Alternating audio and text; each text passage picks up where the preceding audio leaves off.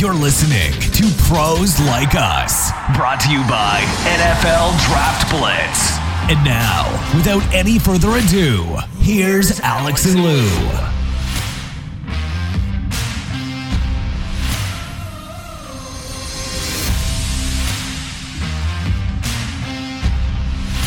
That's right, gang. We are back and better than last time, we hope.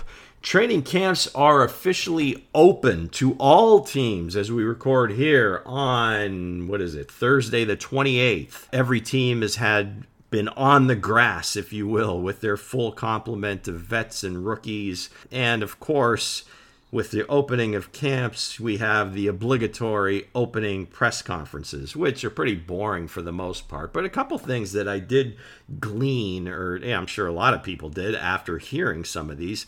First off, Bill Belichick speaking about Mac Jones, and you probably should have added some audio here to give it some context.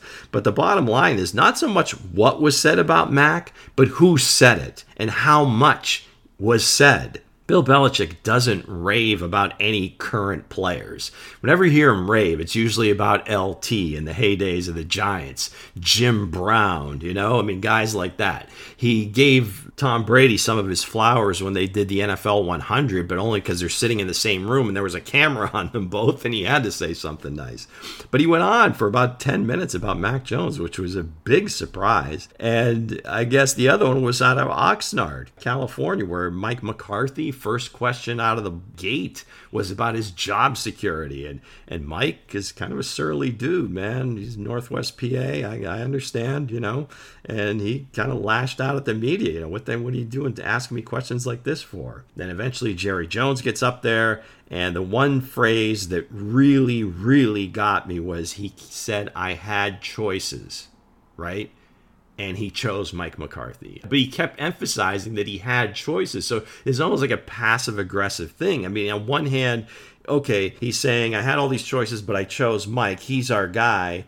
By the same token, hey, it wasn't said, but Sean Payton's sitting out here, and if anything goes wrong, I know where I'm going. Anyway, so from the opening salvos, that was what I took from the opening pressers. But it's just great to have real football guys on the field. Nobody's had pads on yet. I think that'll start happening here over the weekend and into next week.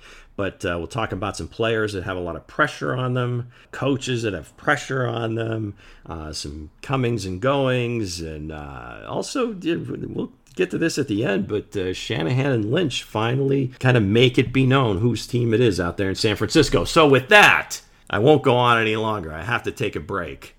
Bring in my partner Alex here. Alex, these pressers, is it worth watching all 32 to get those two little nuggets? In terms of Mike McCarthy, we all know that if he gets off to a bad September, if he goes 0-4, that Dan Quinn is going to be promoted to head coach. I don't think Jerry Jones and the Cowboys are going to be wasting time, right? They do realize that they've lost some players, Amari Cooper, Randy Gregory, that this is still a good team compared to the rest of the teams in the NFC East. So Jerry Jones' expectations are really, really high every year for the Cowboys. We all know that Mike McCarthy is on the hot seat. That's not a surprise. But you have another coach on the staff that's been a head coach before, that's taken his team to the Super Bowl before. The Falcons, he did take them to the Super Bowl. They almost won it if it wasn't for that collapse in the fourth quarter to the Patriots. So Dan Quinn is waiting in the wings. I think it's not out of the question that, if the Cowboys get off to a bad start, Quinn is going to be promoted to head coach. And then here we go. If it doesn't go well, then Sean Payton is going to be the head coach of the Cowboys in 2023.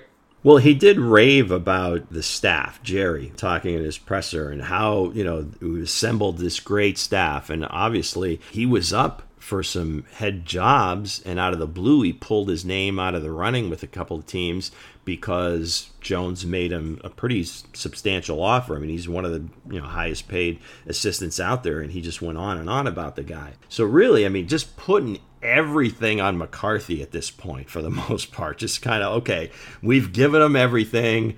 It's his thing to go. Now, they did go 12-5 last year. The worst thing possible was, and the last thing everybody remembers was famously the team trying to get assembled after, no timeouts, last drive, clock's running down, and they throw a ball in the middle of the field, hoping that they would get down there, spike it, and get another play against the Niners, and they lose a home playoff game in just an inexcusable fashion. Not that they were going to win it, but at least they would have had a chance at the end zone. So anyway, that's the lasting memory. And yeah, you're right. I mean, Quinn's kind of lurking. Sean Payton is lurking. I mean, I don't think he's, Sean Payton's goal was to be doing TV for the rest of his life. He'll do it. They're paying him a lot of money at Amazon, but he wants to coach. He's a coach. I don't think there's any secret to this. I mean, obviously, if you believe the stories, that he was in line to become the Dolphins' new coach. Tom Brady was going to be the quarterback, part owner of the team, if you will. And then Flores drops the bomb and, sues the team, and everything kind of just stopped at that point. Brady comes back to Tampa Bay. Sean Payton rides off in the sunset and, takes Amazon's money, and the Dolphins are sitting there holding the bag. The Belichick thing now. He just went on and raving, but this is what kind of kills me is that, I mean, whether it was Brady, any of these great Hall of Fame players he's had, he's never really given anybody that much credit this early in their career, and especially while they were playing. Typically, it was just kind of mumble. Yeah, Tom's a great quarterback or whatever. He works really hard. He's a very smart guy. He puts in the time, stuff like that. But he went on about Mac Jones for like 10 minutes. What do you make of that? Maybe Bill is changing. Maybe he's lightening up a little bit. How else would you explain it at this point? Maybe he has hit a certain age where he's just trying to change his ways a little bit. But it is kind of weird. I mean, he had one of the best quarterbacks in NFL history in Tom Brady, who has won, 6 championships with him. He never gave him extra praise. He never, thanked him publicly to the media. It almost in the end, it looked like they didn't like each other too much, and I don't think they hid that fact. And now, Mac Jones, second-year pro, had a good rookie season. Obviously, the guy's smart. He's a good decision maker. He's accurate in that system. And it's almost like Bill is pumping him up or something like that. I mean, trying to give him some extra praise, maybe trying to give him some extra confidence heading into this season, letting him know that, hey, you're the leader of this team now. Let's get it going. But it is a little bit weird. This is so unlike Bill Belichick that we've seen for the last 30 years. This is not him at all. For him to give praise to a player, regardless of the position, especially at quarterback, it's just strange times, Lou. Strange times. Yeah, so psychology, Maybe he's learned that Brady needed somebody to just kind of, keep building the chip on his shoulder. Maybe he figured out that Mac needs a little bit more public praise, and that makes him work harder. Who knows? He's just an evil genius either way you look at it. But we're talking about pressure, right? And famously, the lines you've always heard in the past, pressure makes diamonds, and it also bursts pipes.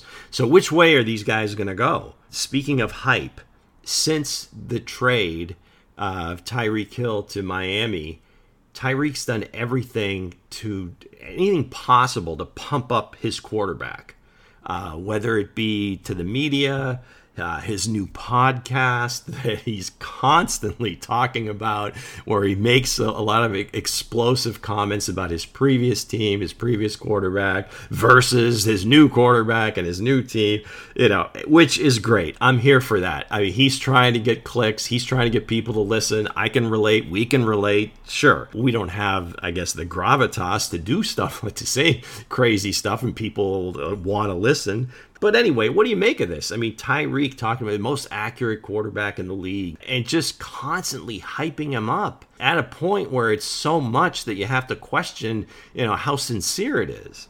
The pressure is on Tua. Everything that the Dolphins did in the offseason has helped him. They surrounded him with weapons. They surrounded him with one of the best wide receivers in the game in Tyreek Hill.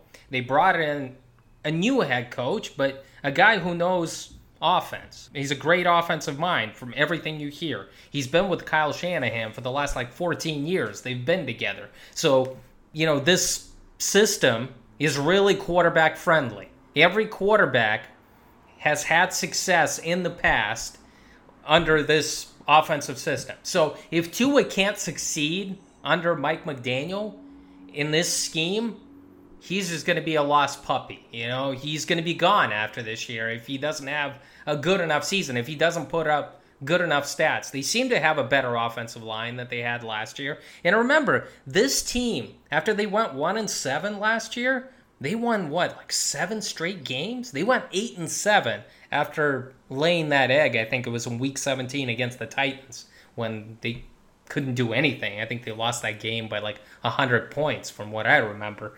So I think the Dolphins were close last year. Now they bring in a guy that is supposed to help them on the offensive side of the ball, a guy that can develop quarterbacks, a guy that has a QB-friendly system.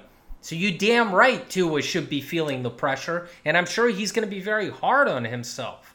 I don't think Tua is the guy. I don't think he's going to make it work.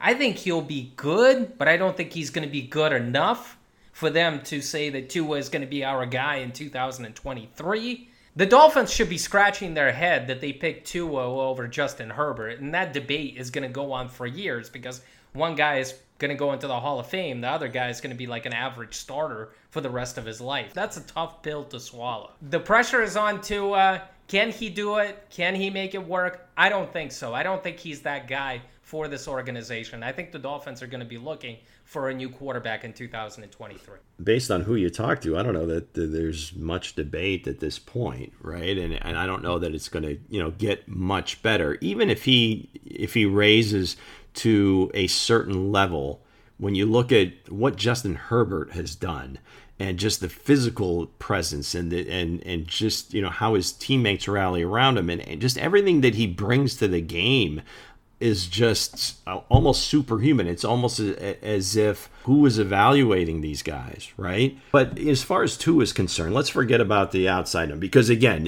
Burrow and Herbert is always going to be in his ear. It's always going to be in the Dolphins' ear. We've got 2 potential Hall of Famers, right? Or the guys that are certainly started on a Hall of Fame track so far in their career, and our guy who was picked in the middle of them, we're wondering if he's really the guy at all. He may not even be on this team next year. So it started out with, it was just, he was always behind the 8 ball.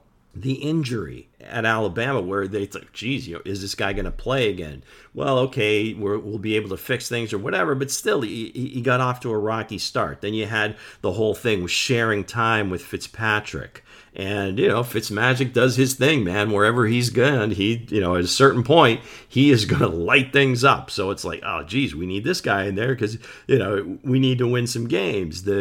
He had a defensive head coach that probably wasn't 100% sold on him based on the pursuit of Deshaun Watson last year. You think about it, how this kid, he's a first-round pick. He's always been like that guy until he got to the pros, so his head has just got to be jumbled. And you mentioned it. They get him an offensive head coach. Skill positions, I don't want to say they're as good as any in the league. They're not. But it's pretty significant when you have Hill and Waddle, Gesicki at tight end. You've got running backs, Edmonds, Mostert. They bring in Teron Armstead, one of the best left tackles in the league from New Orleans through free agency. And again, you mentioned Mike McDaniel. What is he going to do? This is going to be the interesting part and how he deploys this offense.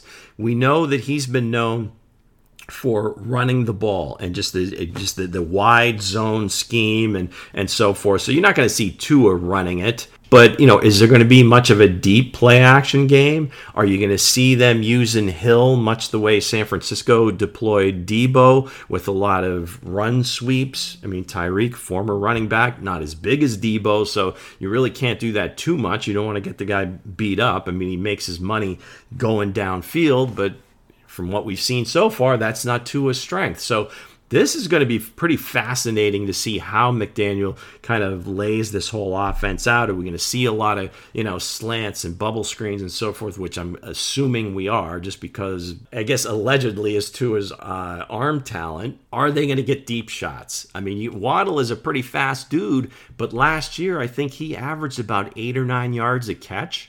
Yeah, he had like over 100 catches, but everything was, within 5 yards of the line of scrimmage. So where's this thing going? But bottom line here, is Miami making a diamond, or is this pipe going to burst, and how quickly will that happen? It's just, to me, that's just going to be very, very fascinating. I think you answered your own question, Lou. I mean, the fact is, Tua's strength is not the deep ball. The 49ers' old system, and now the Miami Dolphins' new offensive system, is going to be built on those short passes, the bubble screens, the slants. They're going to try to get those wide receivers in space, and it's all going to be about yards after the catch. And Waddle and Tyreek Hill are really fast guys, so they're going to try to get him on those crossing routes, on those slants, on those bubble screens, so they can pick up yards, so they can make Tua's life a lot easier in the pocket behind them. And I think they don't have to get Tyreek Hill involved on those sweeps. They can get Waddle involved on it. He's a fast guy. He's a younger guy. And I think you can mix it up as well. I think they're going to get creative. You're not going to see a lot of deep shots with Tua, because I think this staff realizes what his strength is. It's within 10 yards. That's where the game is going to be won. They got a couple of really fast wide receivers, and they're going to use it to their advantage. They're going to use those running back screens to Mostert. And, their offensive line is going to get out there. They're going to pull. They're going to trap. They're going to get out in space. I think that's what we're going to see out here. It's just a lot of dinking and dunking, getting creative, same personnel out on the field, but then trying to, get different guys involved. And I think that's the beauty of this offensive scheme. You get the same personnel out there, and you just don't know, which guy is going to get it. They're not just featuring one guy. They're not just featuring one wide receiver or one running back, because, this system loves to use multiple backs. You don't know who's going to get the ball. I'm excited for the Miami Dolphins scheme. I think in the end, Tua is still going to choke against some of those bigger, tougher opponents. Well, I guess the theory is that eventually, if they throw enough of those, short balls, defenses will start cheating up. And based on that, obviously the speed guys can get behind the defensive backs, because one, they're so concerned about the run, and two, the shorter passes, and then that's supposed to open up the deep game again, theoretically. But again, like you said, we'll see if Tua can make hay and maybe again become that diamond that they've been looking for. Another quarterback in the news. Previous show we talked about Kyler securing the bag, getting his big money, and then eventually when contracts get signed, they get sent to the NFLPA, and it's kind of, I don't know about public domain, but agents, reporters, anybody can, get copies of the contract. Well, that happened. And lo and behold, after reading it, was found that the Arizona Cardinals and Kyler, in his contract, decided they were going to put in an independent study clause, right? So he had to agree, in order to get his money, to, I guess, do what typical quarterbacks do in their own time without being told to do it. But here it's in writing in his contract that he can actually forfeit money if they find him to not be doing at least 4 hours on his iPad, and then also in writing, without having other distractions, TV. He's I don't know about a world class, but he's a gamer. This is a big part of his life, is playing video games. I know there's ways to track this stuff through parental controls and so forth. And the way I look at this, I was thinking about my son when he was in middle school, and some of the things that we kind of put in place to make sure that he was getting his studying done. And it just amazes me that they put that in there, and that Kyler's group agreed to it. It just seemed really, really strange, because I've never seen anything like this before. I don't know that anybody has. I don't know if it's ever been put in writing before. You'd think it would be kind of a handshake agreement, or, hey, we're going to give you all this money, but we don't trust you, so we're going to put this in your contract. Is your take any different, Alex? I mean, what did you think? Made me think that I wouldn't give that much money to Kyler Murray to begin with, if obviously they thought so highly of him, that he doesn't study, that he doesn't do his homework, that he doesn't put in the extra work, when he leaves the building. That's really bad for a quarterback, Lou, because you know that all the successful quarterbacks, they're the first ones in, the last ones out. They live for this stuff. They live for football. When they leave the office, they still take the material home. You know, the Tom Brady's, the Peyton Mannings, the Aaron Rodgers. They do the extra work. That really worries me, for the Arizona Cardinals organization as a whole. So they realize that Kyler Murray plays video games and does stupid stuff, when he's home. And here they're putting in the provision that he has to study an extra 4 hours per week. It's unusual. It's weird. I mean, it just tells you that Kyler Murray is not the guy that puts in the work. All he was doing was just causing trouble in the offseason himself or through his agent. That, hey, pay me, or I'm gonna force my way out. Like, what is this? The Arizona Cardinals don't trust him. It's like a kid, like you said. It's like a kid forcing him to do his homework at home without watching the TV or without distracting and playing Madden or something like that, or video games at home. That's bad, Lou. When you have to put it in writing, when you have to get it in the contract, and Kyler accepted this and his agent accepted this, so they know it's a problem. I wouldn't want to fork over that much cash knowing that my guy just doesn't put in the extra work for that big-time opponent in the NFC West. It's kind of embarrassing. I mean, both sides had to know that this was going to get out, right? I mean, it wasn't like they were going to just hide this in the contract and hope nobody would notice, right? So who benefits from that? Kyler looks like an idiot, right? I mean, okay, he got his money. And so maybe that's what he was thinking. It was like, well, you can put whatever you want in there.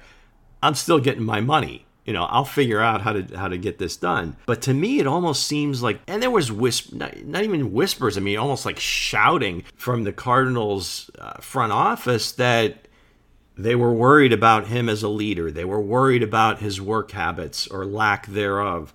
Now, we're not saying that when he's at practice, he's not fully engaged. We're not saying that he's not, watching film with Cliff and the rest of the quarterback coach and offensive coordinator, everybody. No, this is just, I guess, putting into words that, like you said, you mentioned Brady, Breeze, all these guys. I'm sure when they saw this, their hair started, whatever hair they have left, is starting to, they're trying to pull out because it wasn't something they had to be told to do, right? It's part of the job. With the whispers and everything else, I just think like Bidwill and the family, it was almost like they were tired of all the BS and trying to be shown up.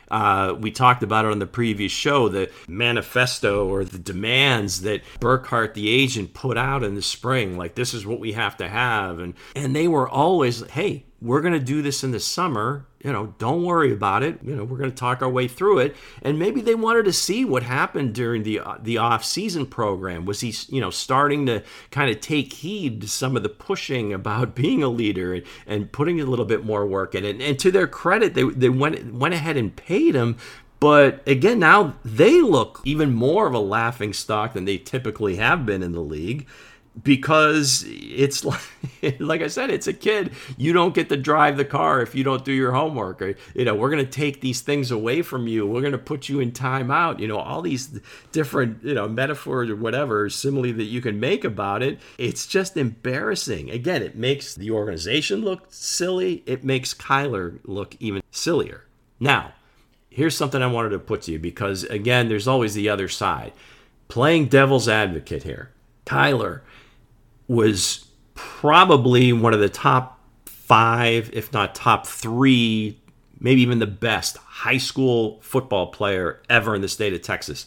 And it's a storied history, unprecedented with how great the high school football is in that state. 42-0, 3 state championships. Didn't go so well at A&M, but he goes to Oklahoma, puts up ridiculous numbers, wins a Heisman, first pick in the draft, gets his team to the playoffs eventually, been in Pro Bowls. So in his mind, hey, this is how I play. This is what I do. This works for me. And you go back, I guess in the wintertime, and he gave an interview, I don't know if it was the New York Times or somebody, and basically saying that his cognitive skills are at a point, or that they're so good that he can kind of see things on the field before they happen. And that's how he plays, and it's all instinct and so forth. And he's not a guy that's going to spend hours and hours, studying film and doing all this other stuff. He'll do enough, but, I'm not going to go overboard with it because this is who I am. Mahomes plays like that to a degree, but you've never heard these concerns about him. He puts in the time. He does the work. I mean, he works with a personal trainer. He's studied under Alex Smith. He's constantly but you never hear these things. But just the way he plays, and it's a lot of feel and going off script. Is this kind of a new wave of quarterback? It's not always going to look the way these classic guys have in the past, and my process is a little bit different, so you just have to deal with that, and if you like it, great. If not, then, there's 32 teams. Lou, it doesn't matter how sharp you are.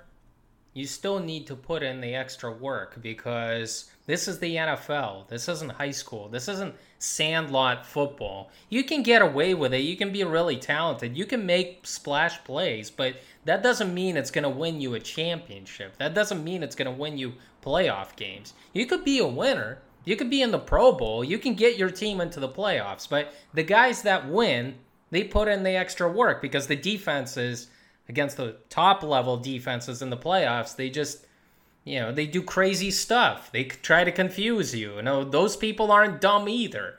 They'll force you into mistakes if you don't have putting in the work. I think this is a signal that the Cardinals are like, Kyler, you need to change your ways. Because if you're not going to change your ways, we're not going to win with you.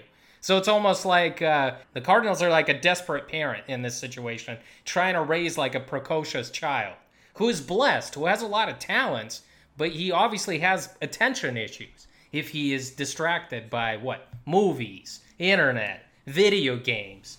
That's not who a professional is, Lou. I mean, there's too much money at stake to have fun and not put in the extra work, because what the NFL has shown us in the past, guys that do put in the work are the ones that get rewarded and win Super Bowls. And those quarterbacks that are hoisting up that trophy at the end of the day in the beginning of February, those are the ones that are like obsessed with this game. Kyler Murray doesn't seem like a guy who's obsessed with it. He's just really good. He has a lot of physical talents, and maybe he's more physically talented than Tom Brady, Peyton Manning, and Drew Brees combined, and he doesn't need to put in this extra work. But unfortunately, the way it's going right now, if Kyler doesn't mature, he's not going to win any Super Bowls for the Cardinals. Right. And, the guys that consistently win and win with longevity are the guys that, eventually they get to the line of scrimmage and they can see exactly what they need to check into, what the defense is going to be doing. Sure, you might get fooled occasionally, but guys like Brady and Brees and Manning, especially Manning, and I'm sure there's many other guys that kind of fit into that, but the greats of the greats are the ones that know the other team's defense inside and out and can make those checks and make the right play. Not always the big splash plays, but get you out of bad plays, and that's what's going to win consistently and in the playoffs, where maybe Kyler just loves what football does for him. He can make a lot of money, and they really pushed for this contract, almost feeling like, hey, if I keep going, maybe I'm not going to be one of the highest paid players if I get hurt or something happens. So I don't know where this is going to go. He's going to get questioned about this on a regular basis. I mean, throughout the year. I'm sure, there's going to be, some reporters, and I'm sure they'll kind of wink at each other and ask him about, hey, did you get your homework in this week? Or after games, if he throws in, a bad interception, oh, geez, did he watch enough film on this team's defense? And it's just going to be a constant thing lingering out there. Where's Cliff Kingsbury in all this? I mean, I don't know. When you mentioned about the kid, I can certainly relate to that. And I don't want to call my son out, but I kind of am at this point. That kind of something that we went through, here between he and myself. And we didn't have a contract. I didn't pay him $100 million, but the idea was certainly the same. Now, it looks like, from a guaranteed perspective, the contract really looks like a 3-year, $105 million guaranteed. Okay, now the rest of the money, there's all sorts of things behind it and so forth. This clause does control a good piece of it. I think like $100 million they can kind of recall from him if those things aren't met. Do you think he would have taken just the 3 years, 105 without the clause? I don't think so. I think the clause would have still been there, Lou, even if it was a shorter contract. I just think this is about study habits. It's about they have a problem with it. The organization does. The front office, the owners, even the coaches, I'm sure. They've thought about this. They probably realize how silly this sounds, but they probably didn't have a choice because they realize they're giving a buttload of money to a player that's just not responsible enough. And I don't think it would have been any different if it would have been a 1-year contract, a 3-year contract, or what it is right now. They had no choice, and that's why they had to include this, realizing how stupid this would look and that this would be discussed on all, NFL shows on ESPN, the NFL Network, and radio. It certainly has. By the time this, our episode comes out, people will probably be tired of it, but it's going to continue to be talked about, right? And it almost seems like both parties had guns to their heads. One, the Cardinals probably felt like we have to sign this guy. We have to give all this money. We don't want to give him all this money, but we have to, because if we don't, he's going to hold out. It's going to look like we don't believe in him, which now, obviously, it still looks like they don't believe in him, but they still gave him the money. So that's the thing that is just so nuts. And some organizations get this figured out and some don't. And those that don't typically don't win. And here we are. The Bengals seem to be changing some things up. They're finally building an indoor facility for their team, even though they're above the Mason-Dixon line. They train a lot in the winter. And they don't have their own indoor facility, which is ridiculous, but they're building one. The reason I bring it up is, okay, Joe Burrow, you have another family-run team, the Browns, that have been notoriously cheap. And you've got some superstars on that team, Burrow, Chase, that are going to be looking for big money and it's Burrow for sure, deservedly so. What's going to happen there? That should be interesting. I don't think they'll have to put one of those clauses in for Joe. Interested to see, one, the demands. It's going to be top of the market, top of the league. It'll probably be more than Aaron Rodgers.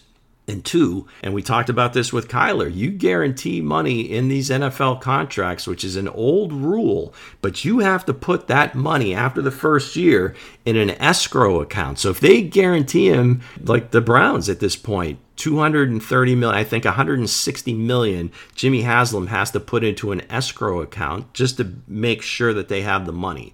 And I think the genesis of the rule was back when the league wasn't as substantial and the teams didn't make as much money, that, guys didn't want to get screwed or stiffed out of their contract because the team decided, well, we don't have the money, we can't pay it. Whereas now they certainly do have the money, they generate the revenue every year, but that owner still has to, okay, we're going to guarantee $250 million. It's going into an account, and it basically sitting there with that dude's name on it, and every year he gets a portion of it. So that's going to be a fascinating one for me, is what happens with Burrow and the Bengals. Okay, let's move on. The Niners. Kyle, finally, I think this is the first time I've heard definitively that this is Trey Lance's team. That, okay, we're moving forward with Trey. I mean, you've heard, whispers. You could kind of, read the tea leaves. Obviously, they gave up so much. He's going to get in there eventually, and eventually is now, and Jimmy's going to go away. We just don't know how that's going to happen. But it was really good to get that clarified, and I think that was good for the team, so that there's no confusion with the team. Jimmy, I guess, throws on the side at training camp, and then he leaves, so he's not even going to be on the field, so he's definitely gone. I don't know what that does to his trade value. Obviously, teams are going to be like, hey, you're going to release him anyway. Why should we give you anything? Some things with the Niners. Well, that's your team, Alex, so have at it. Well, I think it's fairly obvious that Trey Lance has grown by leaps and bounds as the 49ers leader, based on what I've read, based on what has happened in the offseason. And I think Shanahan and Lynch feel very comfortable with it. I think they realize in their mind that they made the right choice by selecting him with that number 3 overall pick, by trading all those picks for him. I mean, they have to commit to Trey Lance because you need to show confidence in your young quarterback. Jimmy G, I mean, let's be honest here. He's an above average regular season quarterback. And you and I talked about this off the air that obviously when they traded for him, when they gave away that second round pick to the Patriots, they didn't have any good options at quarterback. And Jimmy G gave them what they needed. But right now, they feel like they've tapped out. I mean, let's be honest here. Jimmy G has fallen short in the playoffs. He fell short in that Super Bowl against the Chiefs on that last drive. He has an atrocious record in the playoffs when they're behind, like in the fourth quarter. I mean, his numbers are like extremely bad. Shanahan and Lynch want to win Super Bowls. Obviously, that's the ultimate goal. They want to hold up that trophy in February, and they realize that they can't do it with Jimmy G. So Trey Lance is the guy. You've been asking me forever if Trey Lance is really the guy. Well, now you have your answer. Well, I have personal reasons. One of my fantasy teams is a bit of a keeper league. We're able to keep several guys, and it depends on where they're drafted, and there's this whole thing. But the bottom line is last year, I took him late in my draft, hoping that he'd be ready to rock and roll for this year. So I'm kind of happy that they finally did make the commitment and that I could say, yes, for sure, I am going to keep him for this season. So I have selfish reasons, but I do believe he's a talent, and in that offense, he can be pretty special. Fantasy-wise, you saw, Jalen Hurts, who didn't have very good passing stats, was still a pretty valuable fantasy quarterback last year because what he did with his legs, what he did with scoring touchdowns in the red zone, and just what little passing he did do. So from a fantasy perspective, I'm liking this a lot. From a team perspective, I think he's going to grow into the position. It may look choppy at first, but I think eventually he's going to be as good as they thought he was going to be. And again, it may not look perfect with the delivery and everything else. With him, he just needs reps. He hasn't played a full season in forever. I mean, between what happened with the pandemic and then his last year, they only played one game, and he just hasn't played a lot of football. So he's just got to keep playing more reps, and hopefully throw his arm out at practice. Got to split up some reps with the backups. But yeah, I'm pretty excited about it. We're waving bye to another player, a defensive player, right? Yeah, Dee Ford, a player that has played for your team, and then the Chiefs traded him to the 49ers for a second-round pick. I remember that 2018 campaign. I think Dee Ford had double-digit sacks that year. I know that he did.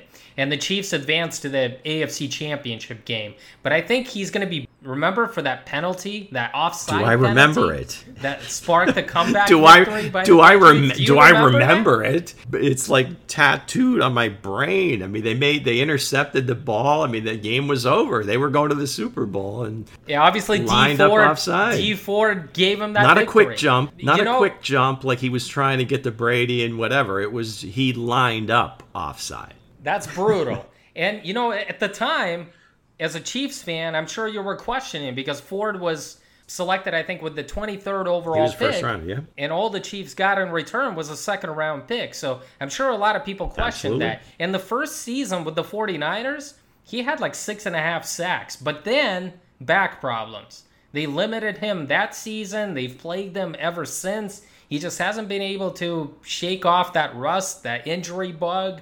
And it seems like, I would say Dee Ford's career is over because he had that one good year with the Chiefs, and that's about it. Even when he had that promising 6.5 sacks with the 49ers in his first season, that was as a backup. He was still a backup to like Nick Bosa and Eric Armstead. They were the ones that were playing ends on the year, and Dee Ford was kind of that third down specialist out there. It was a very disappointing trade. It turned out to be a very disappointing trade for the 49ers because Ford just didn't give him much.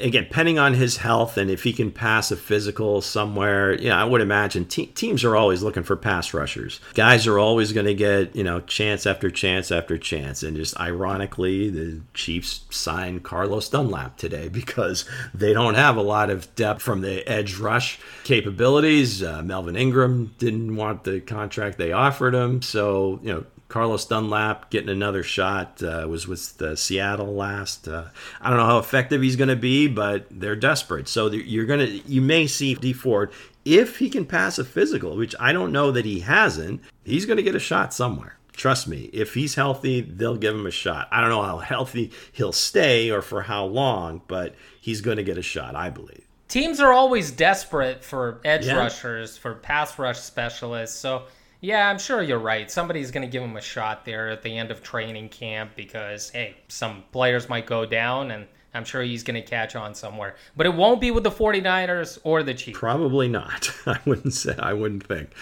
Julio to the Bucs.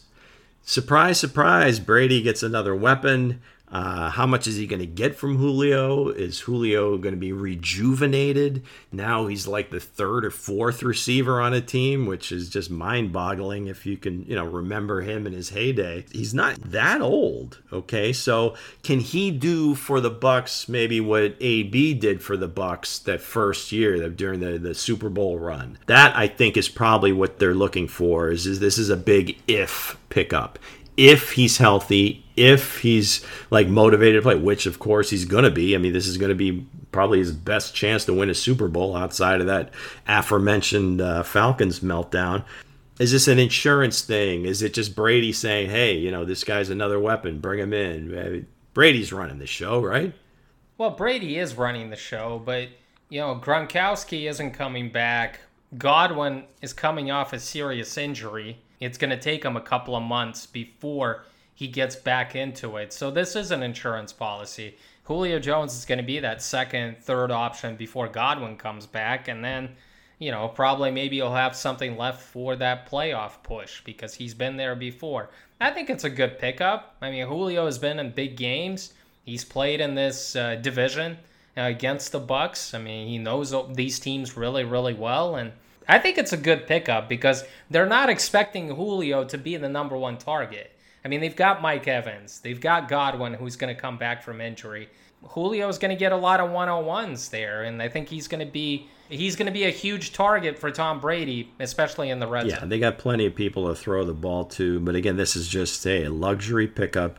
Works out great. If it doesn't, they're probably not making a huge investment here, and they get a seasoned veteran that could potentially be a big-time performer. Is Julio Jones a Hall of Famer? That's a tough one. I mean, you'd like to think so, but again, the wide receiver, you get into the politics of the Hall of Fame, is that it seemed like that's where the biggest log jam seems to be all the time. In the Hall of Fame voting is at the wide receiver position.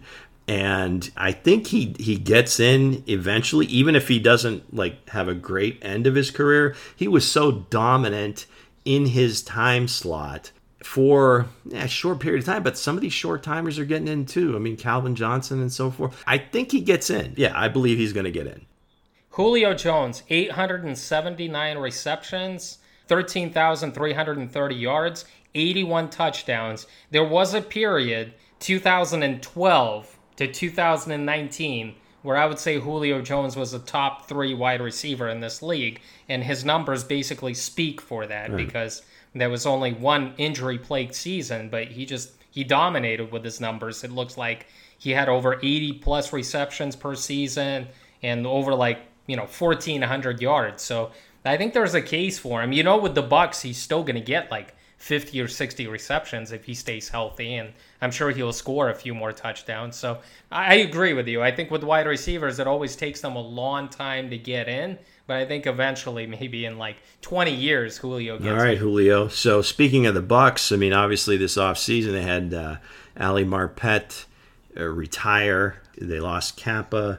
They brought in Ryan Jensen a few years ago, and unfortunately, I saw a note, I think today, he got carted off the field, which, it just sucks, especially, it was probably the second practice. Apparently, threw his helmet. It doesn't look good. It is a left knee injury. They don't know how bad it is at this point, so hopefully it isn't, and he does have the opportunity to play this season, but if it goes the other way and he isn't able to play this year, again, another loss for the Bucs. I mean, they got plenty of weapons. They just, that offensive line got to be their number one priority if you got a 45-year-old quarterback. So that is going to do it for us this time, gang. Thank you for listening. We know there's a lot of options out there. As always, go ahead and take a look at the subscribe button, not to miss any episodes coming up. But for my friend Alex, I am Lou. Until next time, peace.